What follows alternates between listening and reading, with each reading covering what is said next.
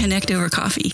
We're here to entertain and educate you about the liquid obsession that we call coffee and the people who roast it. We want to connect you with amazing stories of coffee roasters from all over the world and teach you how to make your very best cup of coffee. Let's join hosts Tim Hill and Michelle Berkey for today's interview, a shot of coffee wisdom, and finally, some caffeine and weirdness. Hi, I'm Tim, and I'm a coffee freak. Hey, I'm Michelle, and I am definitely not a coffee freak. Yet. I will never be a coffee freak, but you're going to teach me a lot about coffee on this journey, aren't you? I intend to, you and everyone listening. I'm planning to pepper you with questions about brew methods, the coffee industry, coffee gear, and everything else coffee related. I have no problem with that. That's good. I'm ready. Let's talk about what else we're planning on doing.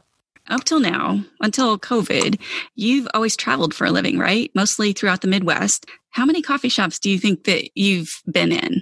Man, so many good ones. I can think of 10 off the top of my head just in the state of Indiana. It's a long list. Even though I don't love coffee, I am a location independent entrepreneur. And I've worked in, I was going to say zillions of coffee shops, but I'm sure you've been in more than me.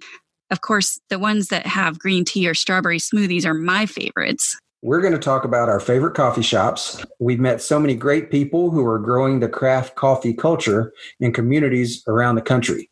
And we want to share their stories with you as well as their coffee. In the last few years, as your coffee obsession has grown, you've done the thing that you do so well, and you've talked to baristas and roasters and coffee shop owners all over the country. And we've realized that while so many people have great local coffee shops, they don't get to experience all of the other great local coffee shops in all of the other cities and small towns. That is very true. And we've seen the rise of what we call the craft coffee culture.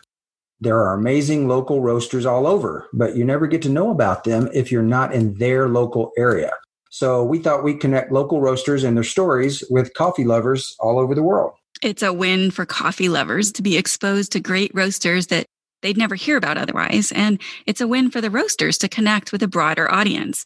So we're going to help people up their coffee game at home, order confidently at their local coffee shop, or learn more about their liquid obsession.